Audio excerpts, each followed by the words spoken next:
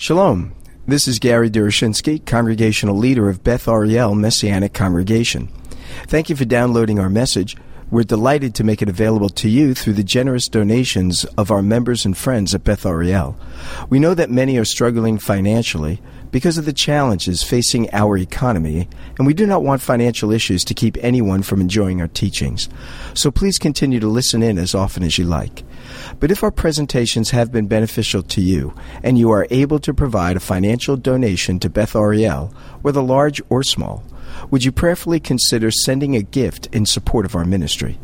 You can donate online through our website at bethariel.org.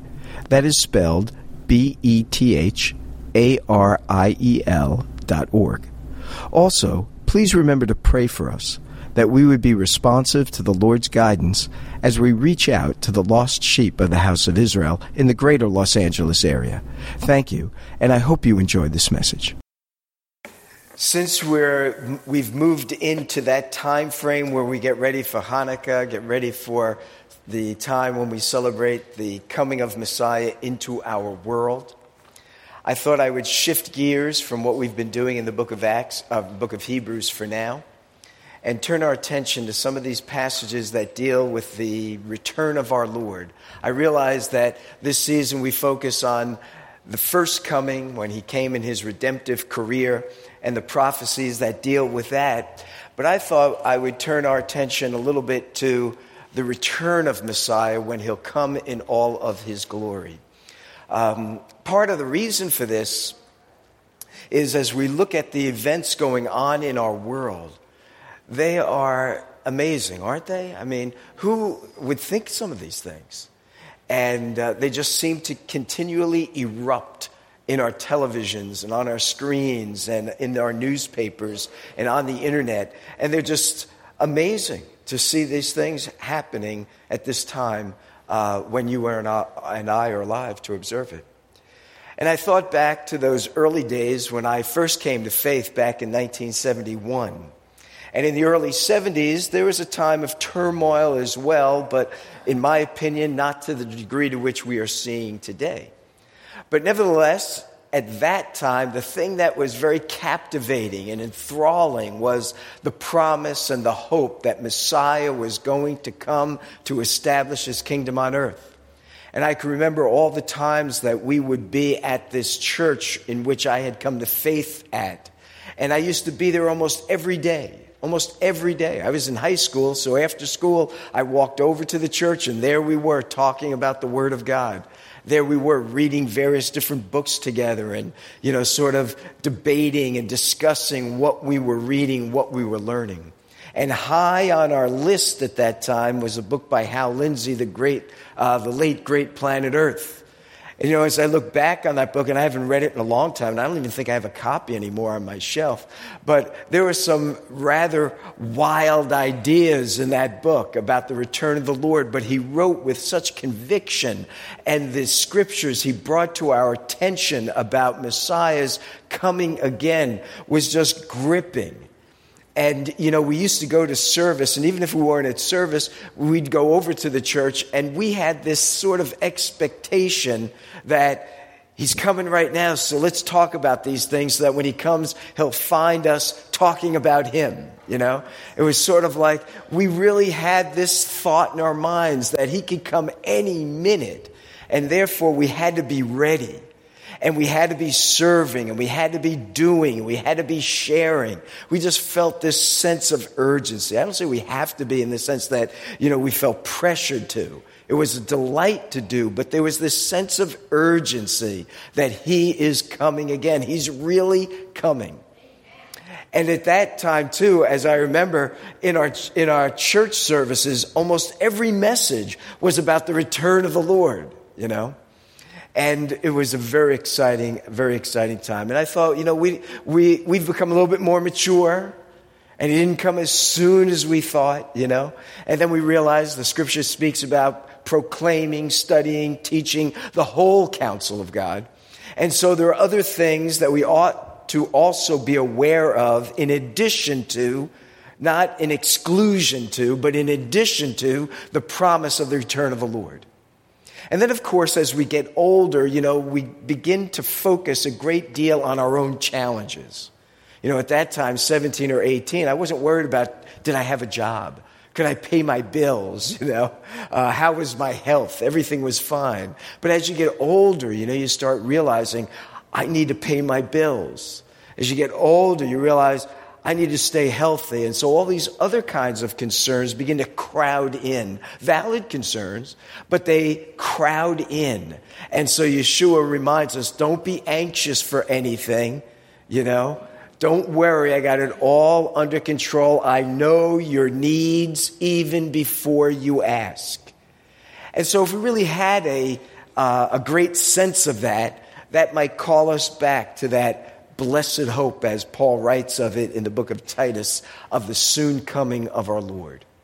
So I thought with all of that, when we see all these things going on around us and we get disturbed by them, perhaps even angry about them, it's time for us to sort of flip the page and remember he is our blessed hope and he's coming again soon. And the struggles we personally have and the trials we see going on in the world are really not things that are happening outside his control. He's in control of all of it. So therefore we can step back and rejoice in his promise, I'm coming again. So think about me, anticipate my coming, be prepared, and be waiting for me because I'm coming again. So I thought, maybe in the course of the next few weeks, as we lead up to the end of December and the celebration of the coming of Messiah into our world, we might focus on his promise to come again. And so one of my favorite passages about his return is found in Peter's second sermon. And it's found in the book of Acts, chapter 3. And it's a great chapter because not only is it about his promised coming, but also we see his wonderful working when he first came. But if you would, turn with me to chapter 3, looking at verse 17. Let's begin there in any case. And it says in verse 17, "And now, brothers, I know that you acted in ignorance, as did all your rulers." Of course, he's focusing attention on the death of Messiah. "And while we know that the Romans were instrumental in the death of Messiah, the Romans did not act in a vacuum. There was a conspiracy that erupted, and it involved one of Yeshua's own disciples. Think about that. One of Yeshua's own disciples, as well as the Jewish leadership that had provided a kangaroo court to find him guilty, and then to turn him over to Pilate and to the Romans. So it's a complicated series of events, but Peter is speaking to his people. Look what he says, "And now, brothers." And he says, "I know you acted in ignorance, as did all your rulers." I think that's interesting too. I know you acted, second person plural. He's talking to the people right in front of him. Now this, you have to give Peter credit, don't you? I mean, Peter's talking to some of the very people who lined the streets of Jerusalem in that day and said, "Crucify him, crucify him." Some of the people that he's talking to may have been those that were right at the foot of the cross saying that if God would deliver you, why doesn't he take you off the cross now? And began to say all kinds of sarcastic words and phrases to him. Some of those people he's talking to right before him. Now remember, this is the one who, like some others, had denied Yeshua as well. He knows what it is to act in ignorance. 3 times to Yeshua's face, he said, "I don't know the man, I don't know the man, I don't know the man." And one time, it says, he said those words with cursings on his lips. Did you ever get so angry you could just curse? Well, Peter was getting so frustrated with the accusation that he knew him, and he knew that he knew him, that he finally lets out an expletive, "I don't know the man." And at that very moment, it says that Yeshua's eyes caught the eyes of Peter. And he ran out, shameful, scared, no doubt, and saddened by what he had just done. Now he's filled with the Spirit of God. And this is the second time. The first time he spoke, 3,000 came to faith. He's got to be encouraged to share the word with boldness, right? He saw what the Spirit of God had done before, and he just saw what Messiah had done miraculously just a few moments before he delivered this message. We'll come back to that in a moment. But right now, he is speaking to to them. And he's saying, I know that you acted in ignorance. I've done similarly. That does not mean that they're not guilty for what they have done.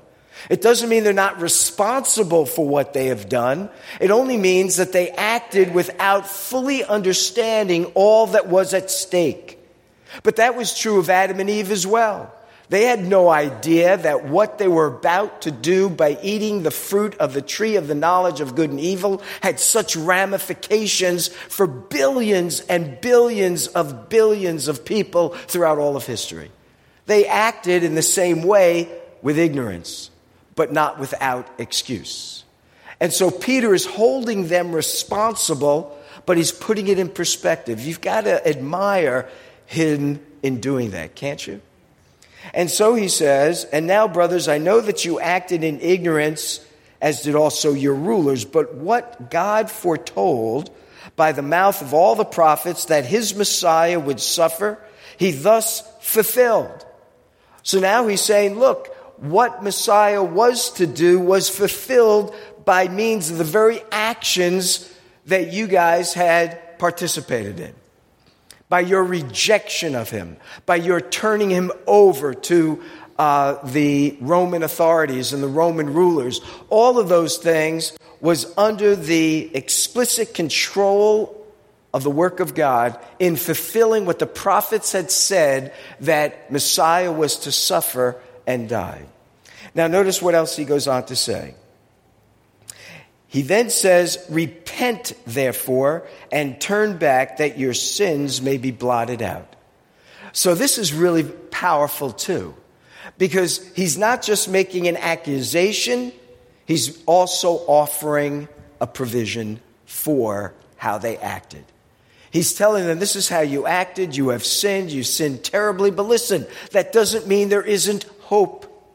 This reminds me so much of Yeshua on the cross. Father, forgive them. They don't know what they're doing. Peter said the same thing. You don't know what you have done, but there's forgiveness to be found if you will receive it.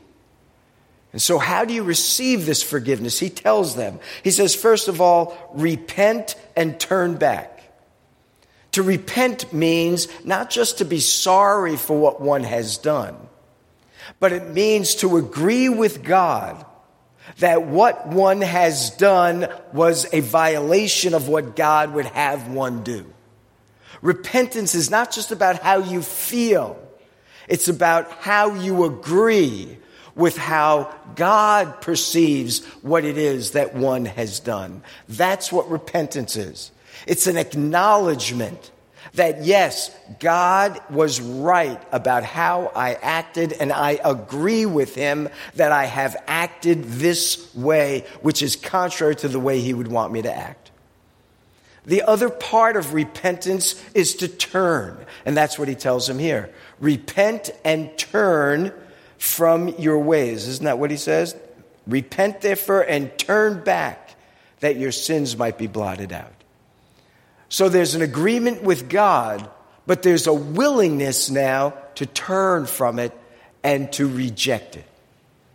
John, the immerser, says the same things when he says to the Jewish leadership that confronted him. He says, who warned you to flee from the wrath that is to come? Show forth fruits befitting repentance. It's not enough just to feel sorry for things. There ought to be a change, a transformation, fruit that demonstrates genuine repentance. Peter says the same thing. Repent and turn from that way. Agree with God that the death of Messiah, though a fulfillment of prophecy, was something I ought not to have encouraged. Turn from it, which means now to acknowledge him as your Savior and Lord. And in doing so, and those things happen almost simultaneously, But in doing so, our culpability for whatever sins we have committed are blotted out, forgiven, and no longer held against us. That's what Peter is telling these individuals who are right there on the scene, saying and agreeing with the authorities that this one ought to die. Now, if you and I had been there at that same time, some of us may have acted very similarly. Some of us may not have. We don't know how we would necessarily act until we're in that circumstance. But we've sinned in other ways. But nevertheless, I'm so impressed with the way Peter is speaking to this crowd of individuals, some of whom were right there on the scene when Yeshua had died. And now notice what he says, that your sins may be blotted out, and that times of refreshing may come from the presence of the Lord, and that he may send the Messiah appointed for you, Yeshua, whom heaven must receive until the time for restoring all the things about which God spoke by the mouth of his holy prophecies long ago. Wow, what a full statement. He said, right now, repent. Your sins will be blotted out. And then he says that times of refreshing may come. When he speaks of the times of refreshing, he's talking about the Messianic age. He's not just talking about spiritual fulfillment that we might experience, spiritual refreshment that we might have from time to time as the Spirit of God ministers to us. He's talking about when the times of refreshment will come. The time when the Spirit of God has permeated all of Israel, and there's no need for anyone to teach them because there will all be teachers, from the least of them to the greatest. A time when Israel will no longer be the tail of the nations, as the prophet says, but the head of the nations. A time when Paul says all Israel shall be saved. That's what he's talking about. This time of refreshment, this time of spiritual reality when everything is restored. And take note of that word, restoration, when all that is out of whack is put back in place. We're seeing the out of whackness of our universe today. But what Peter is saying is the one who you have rejected is the one who died for our sin, and for now he is in heaven for a time. He's at the right hand of the Father, fulfilling his priestly ministry as our great high priest, always making intercession for us. But it's only for a time, because when the times are completed, he will bring in that time of refreshment and the restoration of all things. Now, if you take a look at chapter 1, when Yeshua began his ministry, if you look at the very beginning, the very first verses, very interesting connections that are made. Luke is the writer. We know this because of what he says in verse 1, which matches what is found in the first verses of the gospel or the good news account according to Luke. And here he writes, in the first book is the book of Luke, that we know as Luke. And in fact, most scholars understand that the earliest copies of Luke was not just Luke, but it was Luke and the book of Acts combined. It's one book. And so in its earliest manifestation, it was really the book of Luke Acts. Today they've been divided up because we have 3 more good news accounts, and they've been put together, and Luke's other book has been separated from the first book or the earlier part of the book that he wrote. Does that make sense?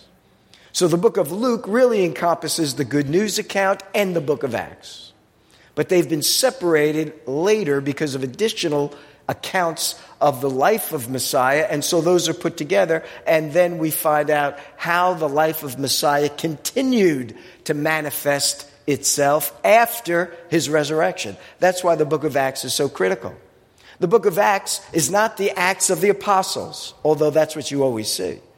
It's the Acts of Yeshua through the Apostles after his resurrection.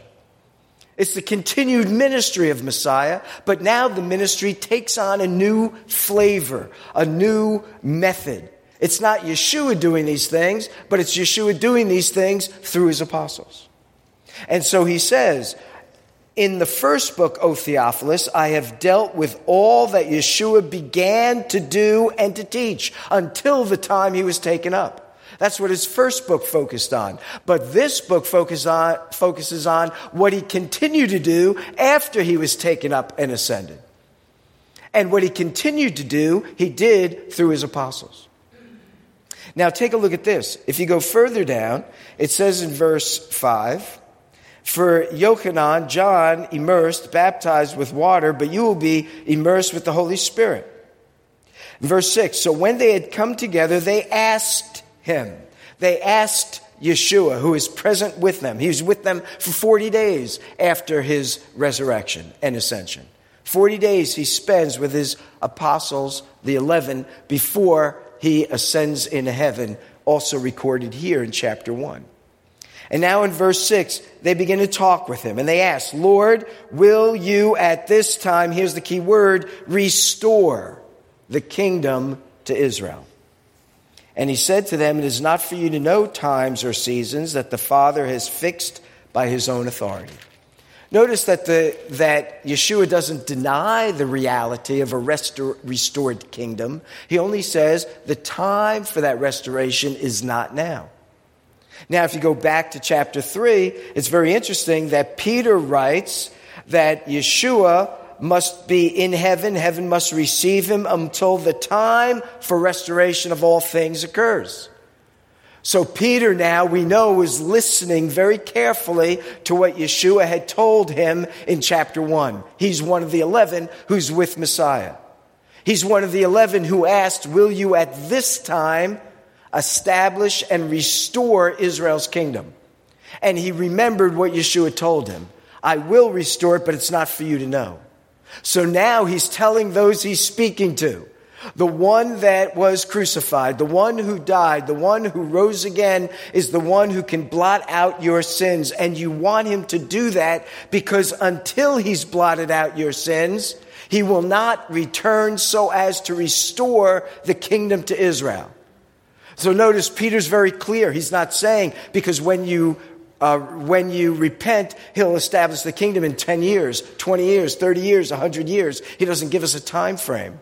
Why? Because Yeshua had told him, it's not for you to know the times. It's only for you to be prepared for it when it is to occur.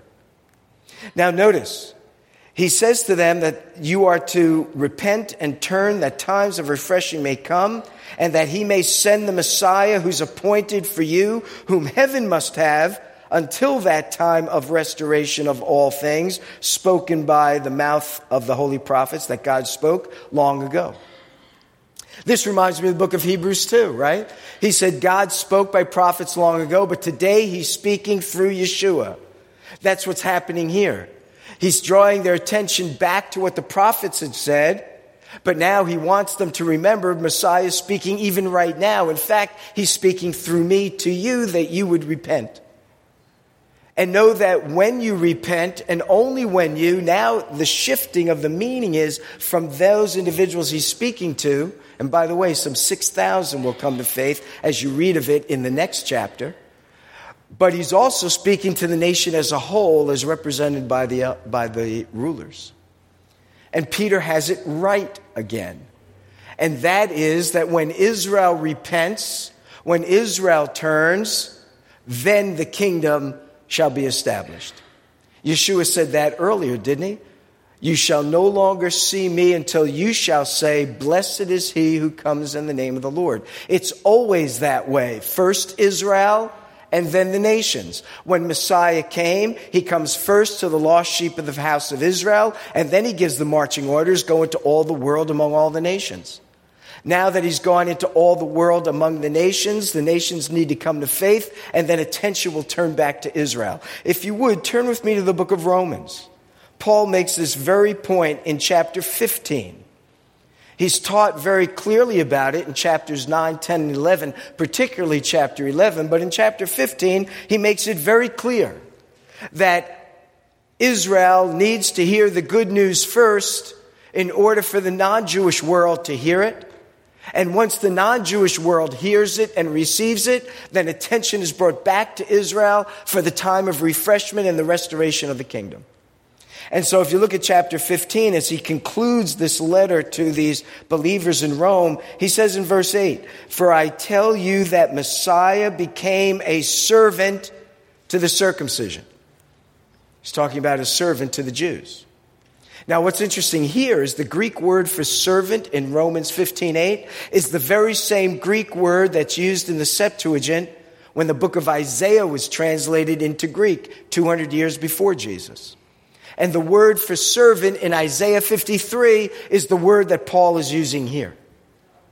So when he says he has become a servant to the circumcised, he means he's become that suffering servant for Israel to bring redemption to his people. And now notice what he says.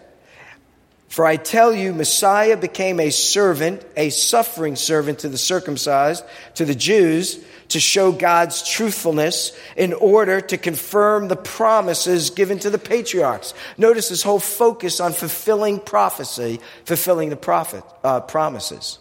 But then look at his next phrase. "And not only did he become a servant to the circumcised to show fulfillment of the prophecies, but also in order that the Gentiles might glorify God for his mercy." To the Jews first, and also to the Gentiles. Paul said that in Romans 1:16. He says it at the end of the chapter. The prophets say the same thing. The suffering Messiah comes first for Israel, and then he'll come to the Gentiles. And look at what he quotes. "Therefore I will praise you among the Gentiles and sing to your name," Paul says. He's quoting these passages to show the prophets showed Gentiles were also to come to know Messiah, but only after Israel first had opportunity. So he quotes, and we don't have to read it all, but he says, "Rejoice, O Gentiles," with his people. And again, it's like the book of Hebrews, right? "Praise the Lord, all ye Gentiles." And again, Isaiah says, "The root of Jesse will come, even he who rises to rule the Gentiles. In him will the Gentiles hope." Paul quotes from the book of Isaiah. He quotes from the book of Deuteronomy. He quotes from the book of Genesis. He quotes from the book of Psalms. Catch that. He quotes from all three sections of the Hebrew Scriptures, the Tanakh, the Torah, the Nevi'im, the Ketuvim, the law, the writings, and the prophets. And when a rabbi wanted to make his point absolutely bulletproof and one that you cannot argue against, you want to get your passages not just from the book of Psalms, not just from a prophet, not just from the law, but you want it from the law, the prophets, and the writings. What Paul is saying is, he's arguing like the rabbis would argue. Yeshua, the Messiah, was first to come to the Jewish people, and then after that to the Gentiles, and this is what Scripture teaches in the law, the prophets, and the Gentiles. There's no argument about it. This is what the Word of God is teaching. So that when Peter stands up in chapter 3 of the book of Acts, he's speaking to this Jewish crowd. And he's telling them, the one that you were instrumental in seeing come to his death has done this for you. He has become the servant to the circumcised, in Paul's words. In Peter's words, that your sins might be blotted out. Paul says, and then to the Gentiles, and Peter's saying, and then he'd be received up into heaven for a time. Thereafter, at some time later, Messiah will come again. Now look at what Peter goes on to say. He says, heaven must receive for a time until the restoration of all things. And now look what Peter says. Moses said this.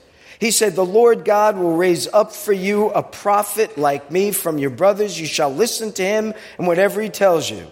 And it shall be that every soul who does not listen to that prophet shall be destroyed. He quotes from the book of Deuteronomy. And then all the prophets who have spoken from Samuel and those who came after him also proclaim these days. And then he says to the crowd, you are the sons of the prophets and of the covenant that God made with your fathers, saying to Abraham, this is for you, he's saying. You know, I could just see us down in Fairfax on one of the street corners saying, this is for you. You know, throughout history, the coming of Messiah has been seen as something that's for the Gentiles, and it is, but not in exclusion to the Jews. And so he's saying, this is for you. Don't miss out on it. Take advantage of what God has done for you. Because this is what Moses talked about. This is what all the prophets from Samuel to the present talked about. Look what else he goes on to say. He says, you are the sons of the prophets of the covenant that God made with your fathers, saying to Abraham, and in your offspring shall all the families of the earth be blessed. You and Gentiles. There it is again. He raised up his servant, there's the same word in Isaiah 53, sent him to you first to bless you by turning every one of you from your wickedness.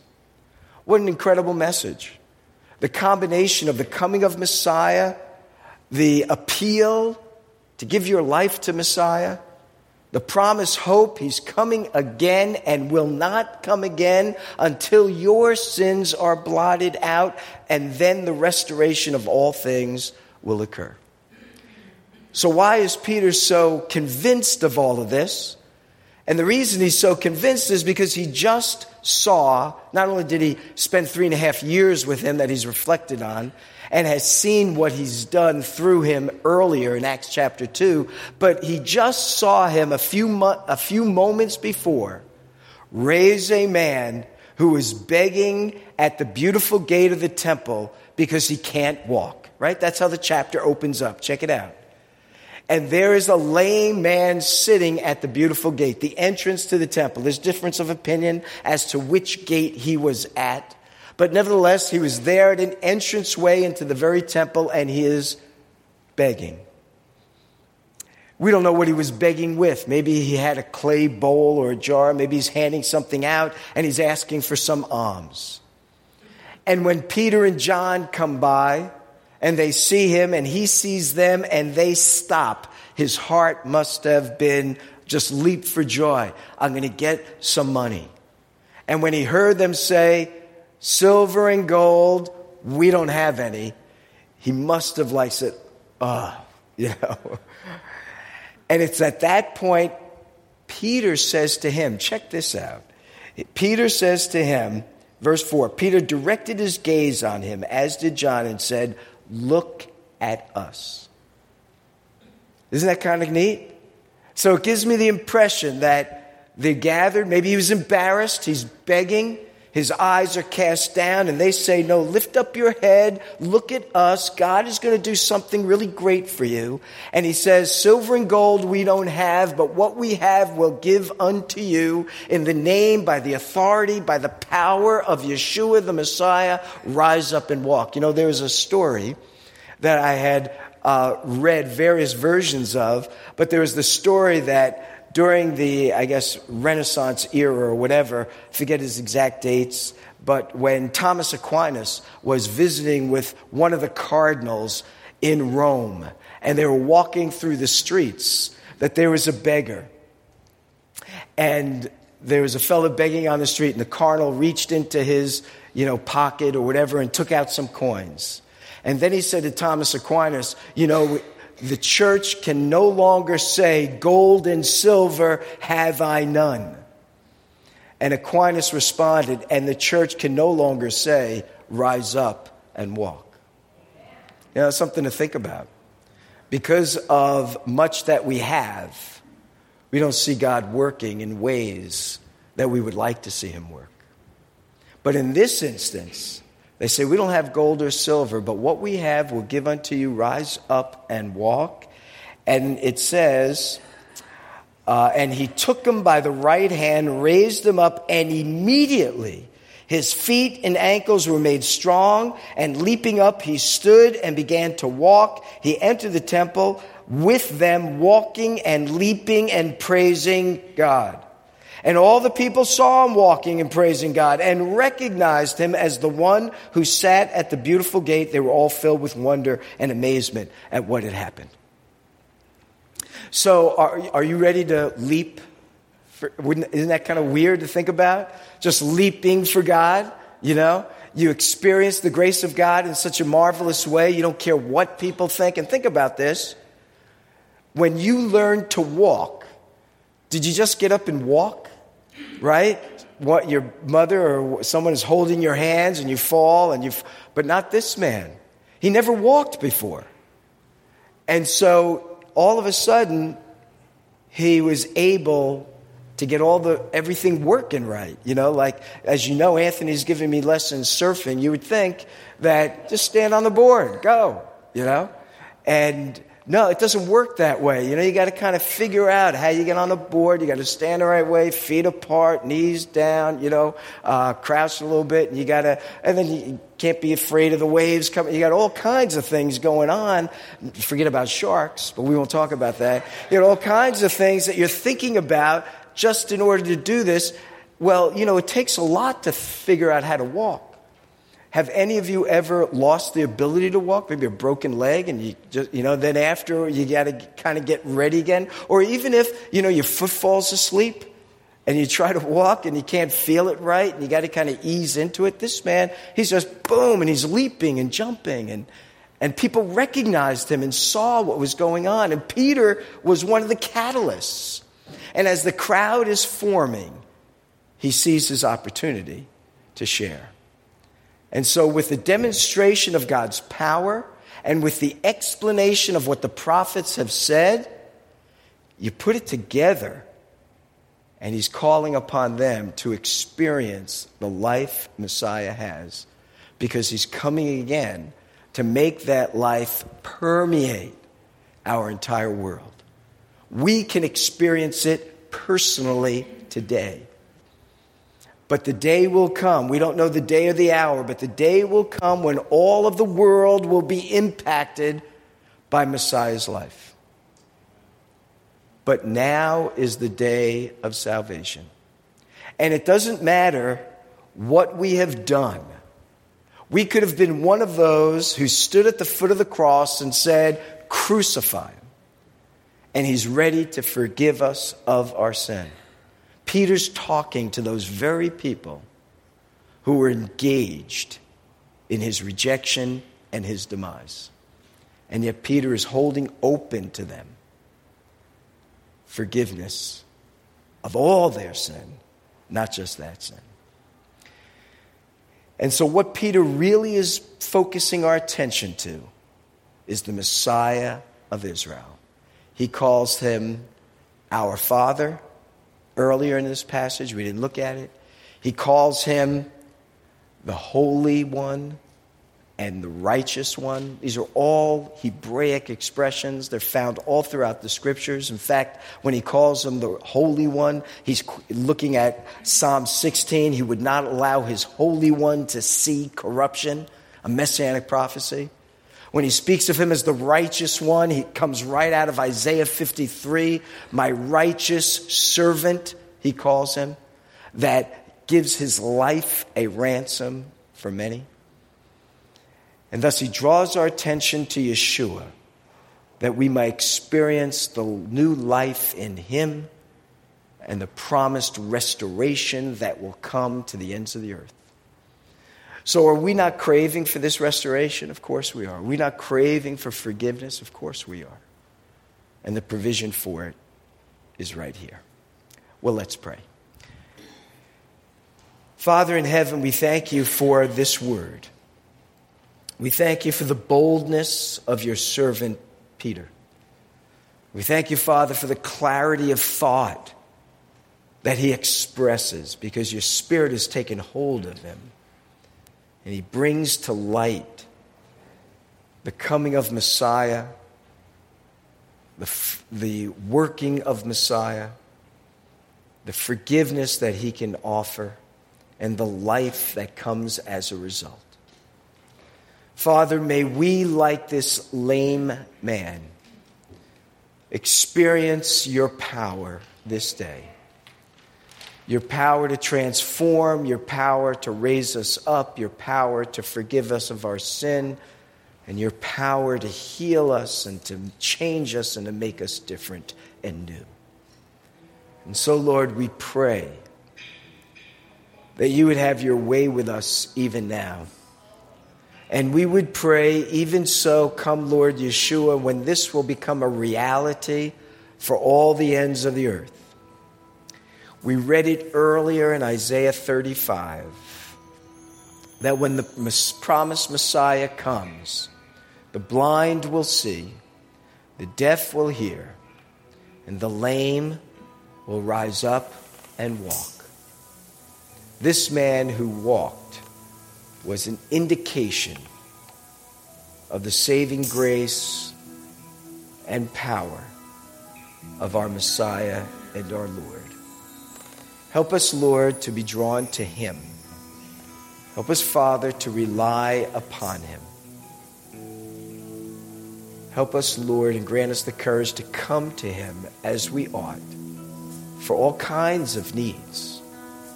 But may we also come with all kinds of thanksgiving and appreciation and gratitude for what you have done and for who you are.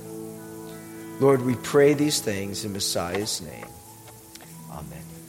Thank you for listening to our message. We hope that it serves to encourage you in your walk with the Lord and your service to him. Do remember us in your prayers, and if you are able to provide a financial donation to Beth Ariel, whether large or small, would you prayerfully consider sending a gift in support of our ministry? You can donate online through our website at bethariel.org. That is spelled BETHARIEL.org. Thank you again, and may our Heavenly Father richly bless you as you continue to follow him. Shalom, shalom.